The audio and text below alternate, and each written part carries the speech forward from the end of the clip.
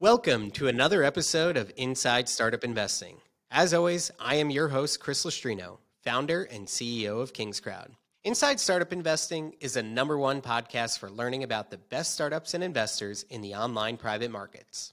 If you are a startup investor, this is a show for you. This podcast is powered by KingsCrowd's proprietary rating technology that helps us to uncover the best founders and stories that you need to hear about before clicking invest. Now, before we get started, we want to thank our sponsor, LawCloud, the premier solution for founders to prepare to raise capital online. Whether you need to file a Form C, a Form 1A, or a subscription agreement, LawCloud provides the lowest cost, easiest to use toolkit for founders to make raising capital online easier than ever. Now, on to today's show.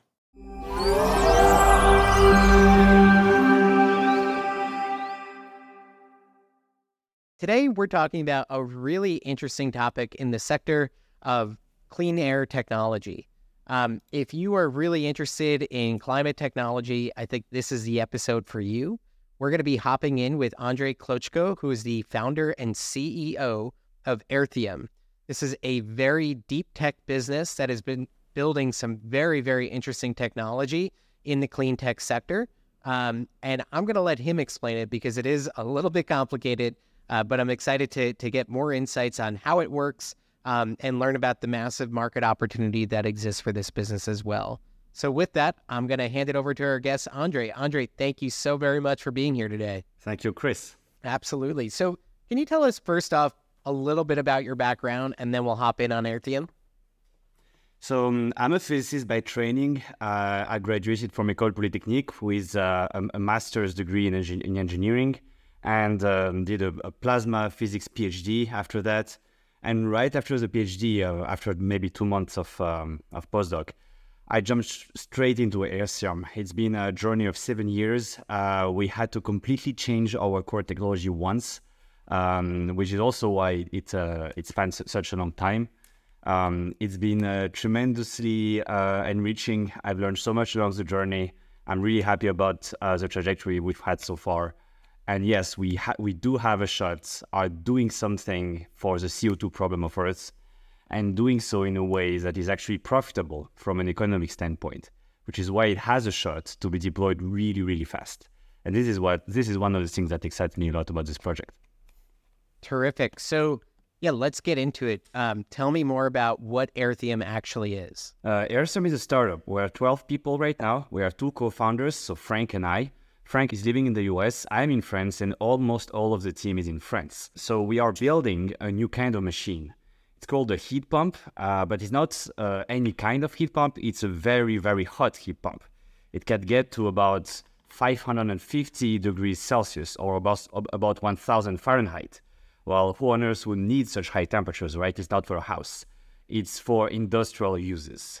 There is a lot of there are a lot of cases in the industry where you need such high temperatures, and today what people do is they burn natural gas or coal. That's usually cheaper than to use electricity, because electricity is more expensive than natural gas in almost every case. So to make an electric boiler, for example, cheaper than a gas-fired boiler, you have to make it a lot more efficient. And to do that, you use the principle of a heat pump. So a heat pump is a very specific piece of equipment.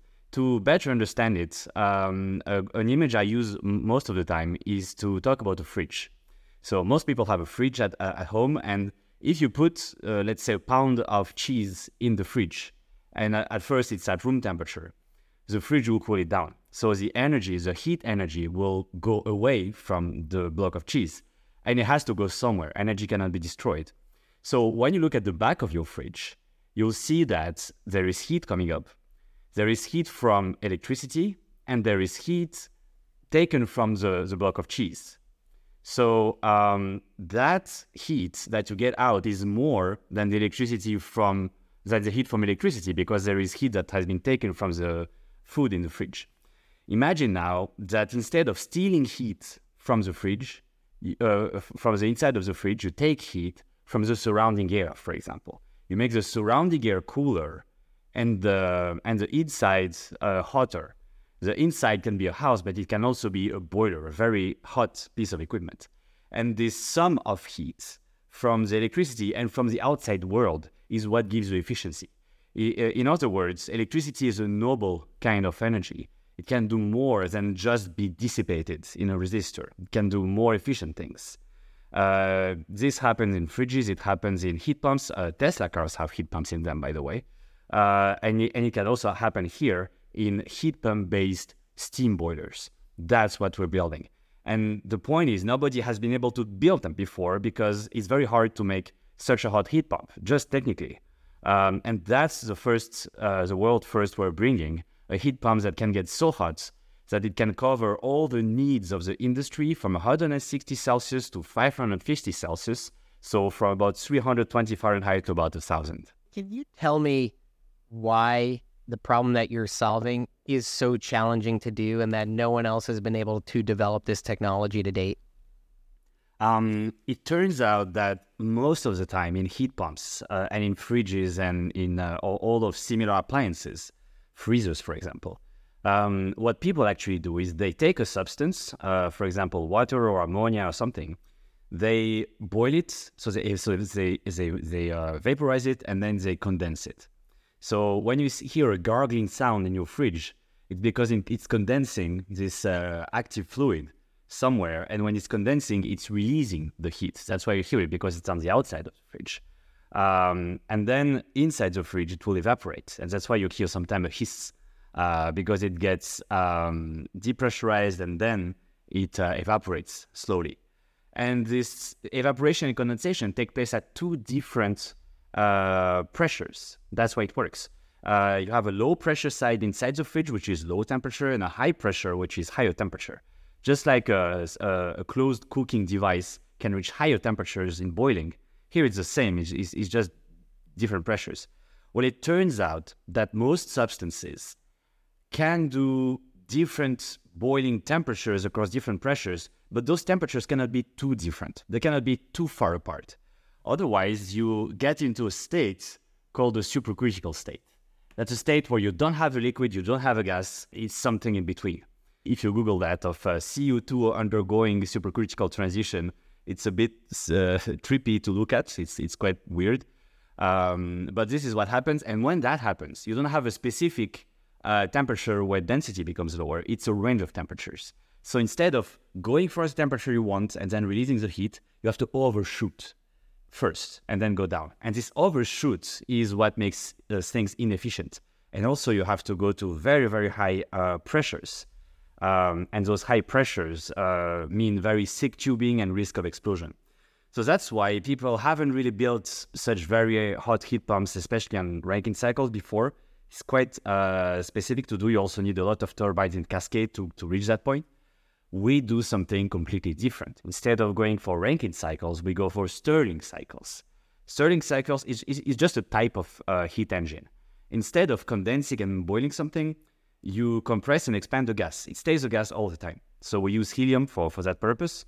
Helium because it's very heat conductive. Helium is 7 times more heat conductive than air. And we compress it, extract the heat, push it on a coal, inside a cold cylinder, expand it, take heat from the environment, push it inside the hot cylinder, compress it, etc. And the problem with those Stirling engines is they've never been good enough for applications. They've always been too expensive or inefficient and or not reliable enough. Sometimes all of those three. Most of the time, all of those three, actually.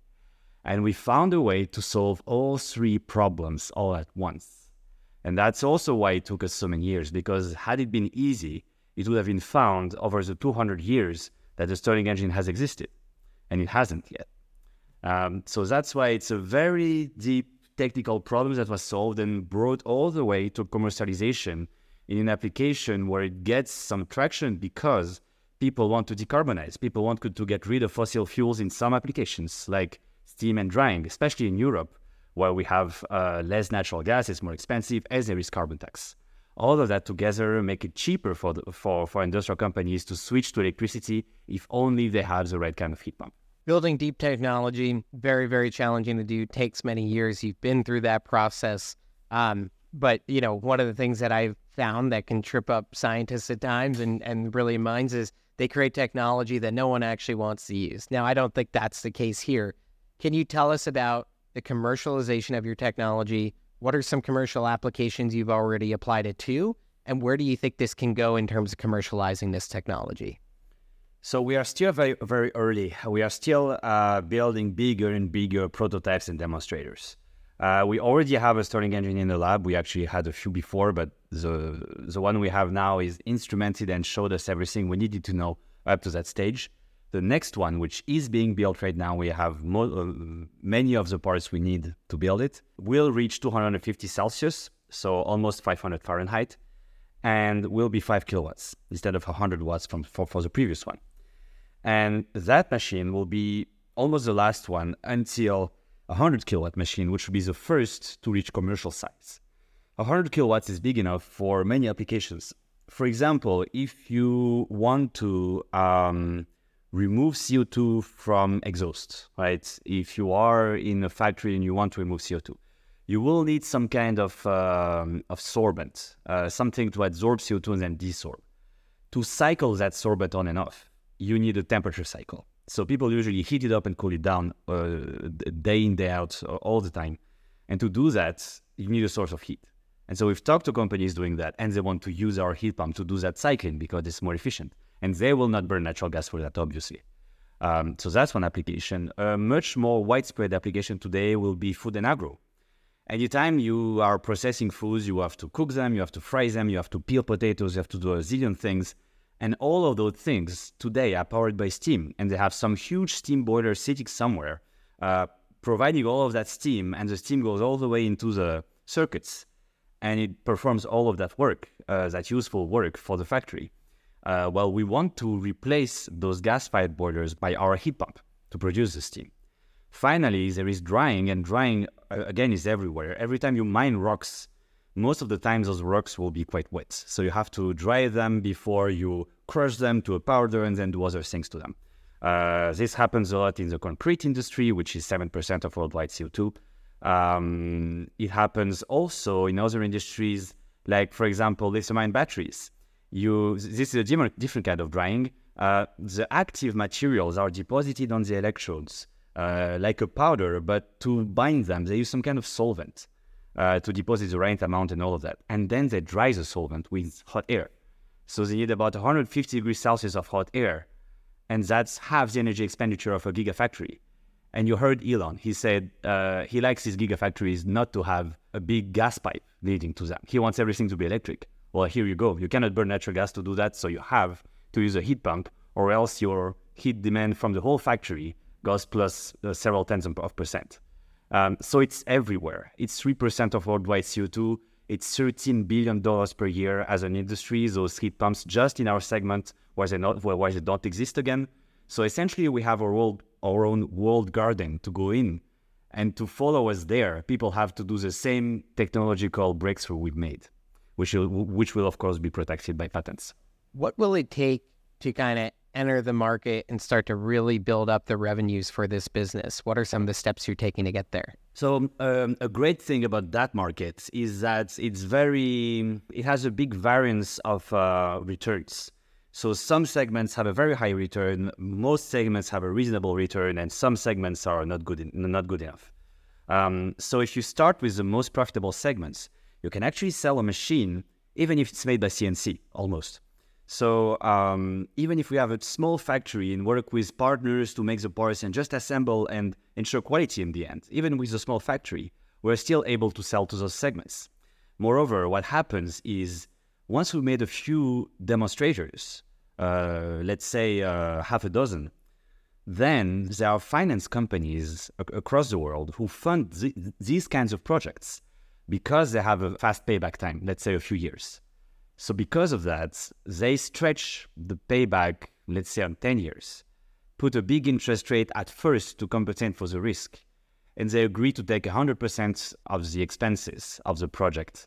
So we don't have to bring in any equity. We don't have to spread our equity too thin on our first projects. And this is really critical to be able to get into the markets, actually fund projects, actually get there. And then we'll work with a lot of partners, some who will do low-level maintenance, some who will make parts, some who will advise us on what mistakes not to make when you deploy something commercially in a factory and all of that. It's a constellation of forces that have to conspire to make this work, and we are building this constellation right now. What does typical upfront costs, let's say, for one look like? And I imagine on most industrial scales, putting in these heat pumps, you're not putting in one, you're probably putting in many. But what does it look like for one object or one heat pump?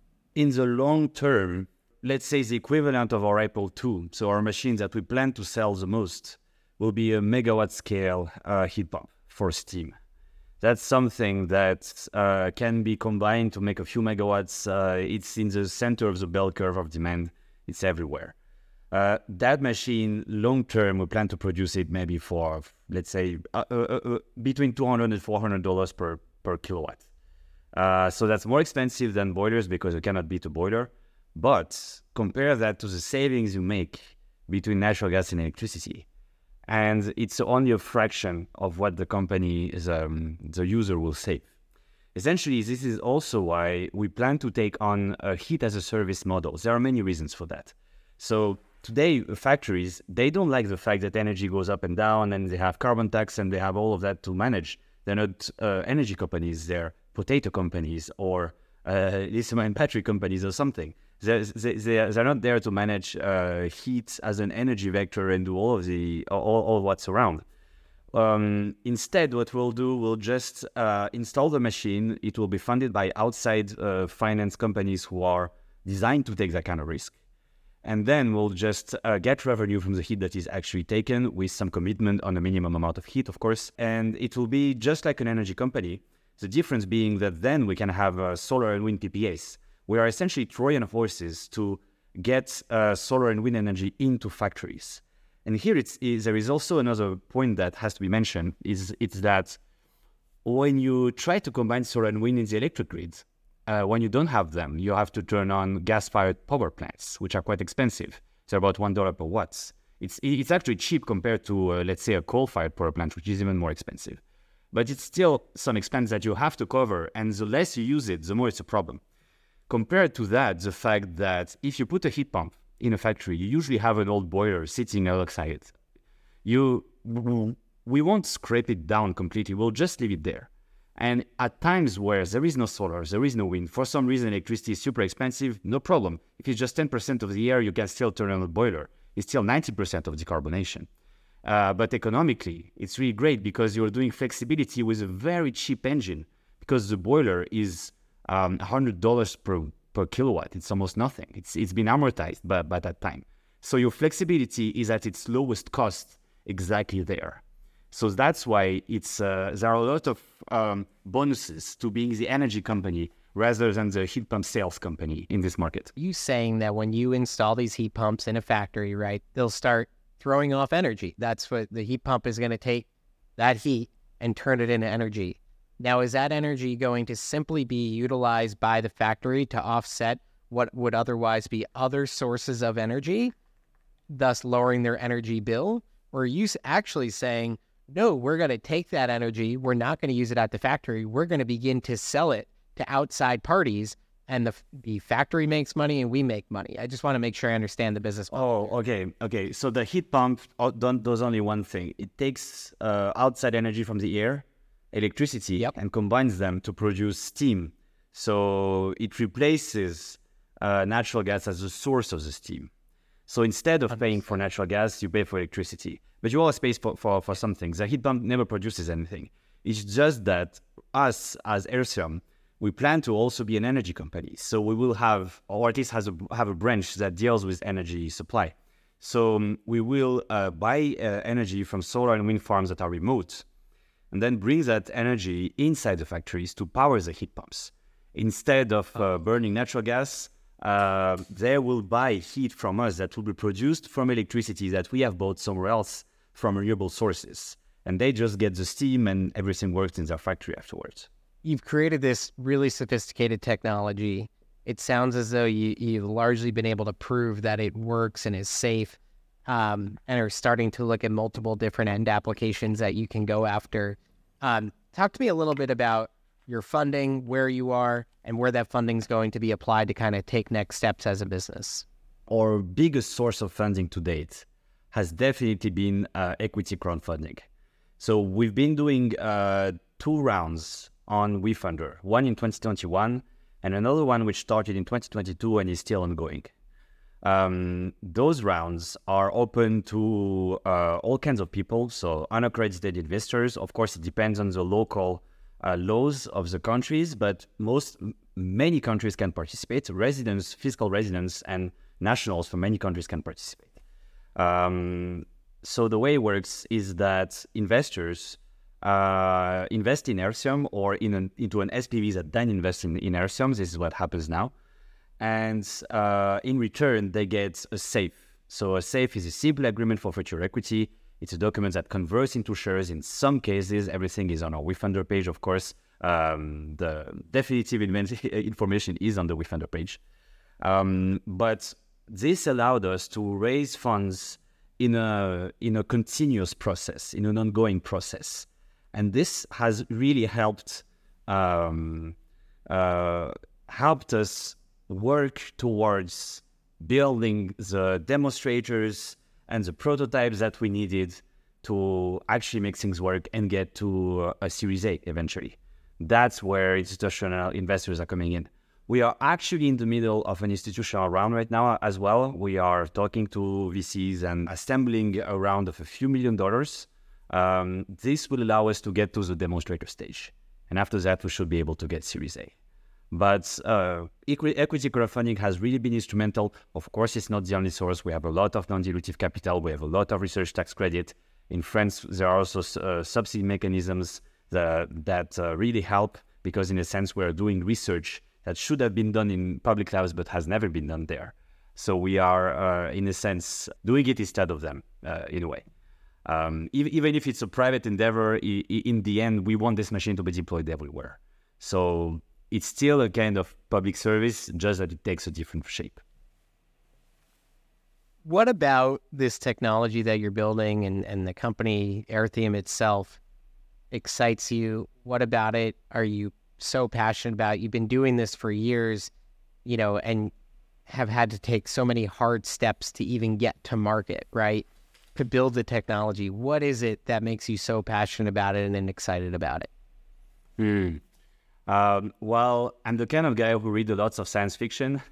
So when you do that, you tend to see a multitude of glimpses into what the future could be, or what some aspects of the future could be like.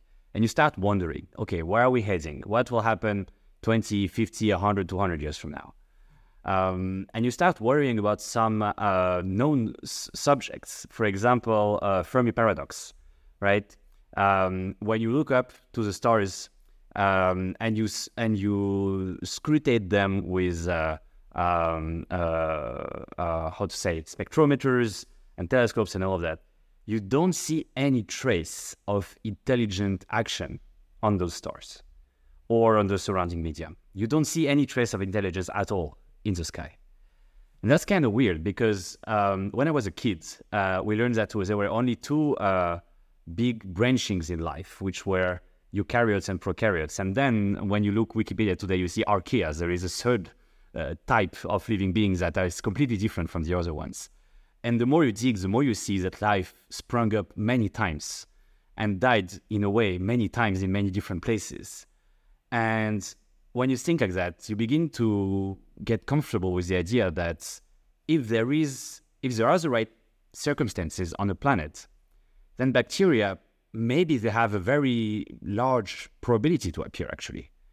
And maybe bacterial life isn't that rare across the universe. It's very early to tell that. It's very hard to know that for a fact, of course. But what if this is the case? What if there are so many bacteria around the universe, but no traces of intelligent life, right? This means somewhere between those 2 points, everything dies out. Is it intelligence that is rare? I don't think so as well. There are good articles about the evolution of the brains of animals, and you see all those stages it had to go through, and it's kind of linear in a way. Of course, there are a lot of jumps here and there, but long-term, over hundreds of millions of years, it's kind of linear.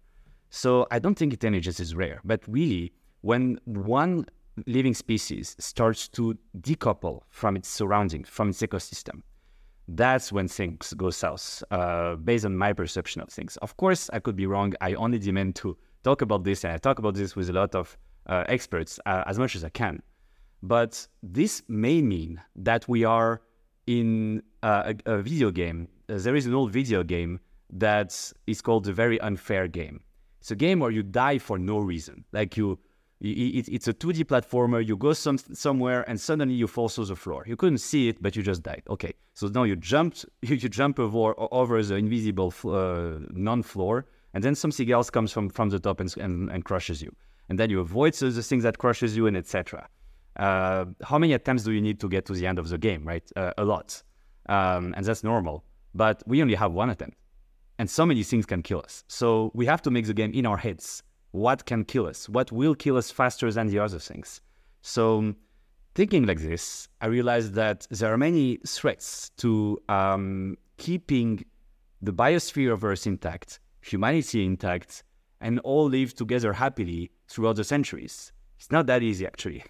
But many people listening probably agree to this. But I was thinking, how can I have the right kind of impact over that big equation? How can I help in the end game? Not the intermediary results, but really the end game. So climate, of course, is one lever. If climate goes haywire, many things go wrong. Wars can happen. Many bad things can happen. And of course, lots of species will die. Biodiversity is, to me, one of the most important variables. If biodiversity goes too low, we are biological. We have, I don't know how many different kinds of microorganisms in our guts. We depend on so many living beings to be alive. Imagine you are in a world where biology doesn't exist anymore and you have to produce an orange. How many billions and hundreds of billions of dollars will you have to spend to make an orange that couldn't be distinguished from the real thing, right? And today you buy them for less than $1, right? So there is something there that we take for granted, forces that are way beyond our control. So yeah, climate change is one way to that. I think AI is a very, very big part of the equation of what could kill us in different ways, right? It could be very indirect, right? It could be people using tools from the AI world to do stuff. And then those tools being assembled to do other things, and then assembled again, etc. You just wait 10 years, and then 10 years, and again 10 years, and you look up every 10 years, and you see what happens. It could happen very fast. So I want to participate in that equation. I want to find people to talk about this, to think about this, to act about this fast enough.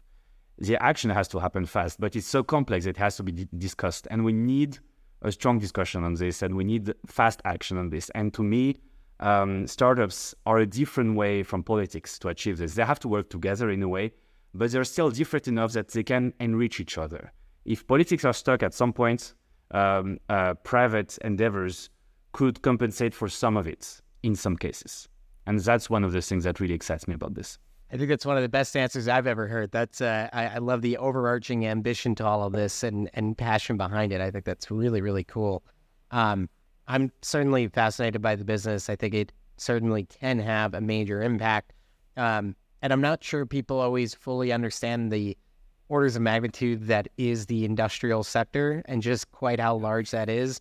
I mean, whether you look at a company like Dow Chemical or any one of the major industrial companies just in the United States and then on a global level, you're talking about tens and tens of billions and hundreds of billions of dollars. It is a massive sector. And if you could provide one solution that helps cut down on cost of electricity while also replacing, what is not necessarily a clean technology for a clean technology, that could have some major implications that are maybe hard to understand if you're not in the industrial sector and understand quite how big that is. So I just want to reiterate that. I think that's what makes this opportunity so exciting. And you've developed a technology that is incredibly hard to replicate and just go and do, especially if you put patents around it. So I definitely see the excitement of the investment opportunity. But for those listening, what's kind of your last pitch to them if they're kind of on the line of deciding whether or not they want to invest? I would say you only have one life. Some of you may have children, and maybe they will have kids. and they will have a planet in some state, right? You cannot stop time. What can we do today to make their lives better? Well, I'm fully committed to that goal. And I see a lot of avenues to do that with technology and business together. And that's what I'm after. So if they share those values, I think we are aligned. Beyond that, industrial heat is not the only thing we're after. This machine can also be used for energy storage on a very, very large scale, which means it has what it takes to fully replace natural gas as the source of electricity in many parts of the world. Natural gas and coal, obviously, which is very much used in many countries that don't have natural gas, and is even worse. It could even replace nuclear, and nuclear is this double-edged sword. It's technologically it works, from an engineering standpoint it works, but there is perception around it that is negative, and I totally understand that, because I also have doubts about nuclear that are not the usual doubts about, okay, it will absolutely explode and everything. No, it's not only that. To me, it's when you go after nuclear, you go after a world where 50 years from now, you are reasonably certain that some mad guru will not assemble a force of 5,000 zealots and just storm a nuclear waste deposit site or some active nuclear power plant and just do something with it. If the uranium is still in the mountain, it's kind of harder to do. You need a lot more time, a lot more resources to do actual damage. And so it keeps us a little bit further from really bad scenarios if the world as we know it starts to change. And when you look at social media and the very deep action you can have on people and on communities, to me it's like a huge real-time sociology experiment, and we don't know where it's going. So it could very well end up into a very unstable territory, and we don't know that yet. And so to me, the simplest kinds and the least dangerous kinds of energy should be privileged. And storing renewable solar and wind energy as an ammonia tank that never moves and is sitting as the center of a kilometer-wide solar array is the closest thing I can think of to a power plant that has very few chances of doing anything wrong. Even if the ammonia tank bursts, the plume would go up as opposed to CO2 storage, where if it bursts, it clings to the ground just like Lake Neos, and it asphyxiates everything in its path. Of course, ammonia is toxic, but because of that feature and because it's at the center of this huge solar farm, it shouldn't do any actual damage. And it's actually used as a fertilizer. There is the direct ammonia being used as a fertilizer across the world. And if this happens, today it removes 30% of worldwide CO2, and tomorrow probably 60%. By the time where all transportation becomes electrified, electricity has to come from somewhere. It will come from solar and wind and gas and coal and nuclear. So if you replace the vectors that could cause problems, if everything becomes above reproach, then you may have at least a basis for a society that is regenerative, because after that, the next problem will be sourcing the waste, sorting all the plastic. We used to ship it to one country that say no, a second country say no, a third country say no, then where do you put it? At the bottom of the ocean, it will swim right back at you and be in the fish and all the stuff from the sea that we eat. So it's everywhere, and it has to be addressed. And to address that, you need energy as well, energy that has to be renewable. Everything we do has some kind of negative externality, and to compensate that, you really need to start to clean up everything that we do and the way that we do it, and we are really committed along that path. Andrei, thank you very much for your insights. Definitely a fascinating company and a fascinating mind. Really appreciate your time and thoughtful responses here today. Thank you, everyone, for listening. And if you'd like to invest in Airthium, you can go check them out on WeFunder. If you want to get the investment research behind the opportunity, you could check that out on Kingscrowd. And thank you, as always, for listening. Thanks so much for listening to the show. If you want to use the same tools I do to find amazing founders like the ones I have on the show to power your investment decisions, you could head on over to kingscrowd.com/startups to try out our Edge Toolkit for 30 days free.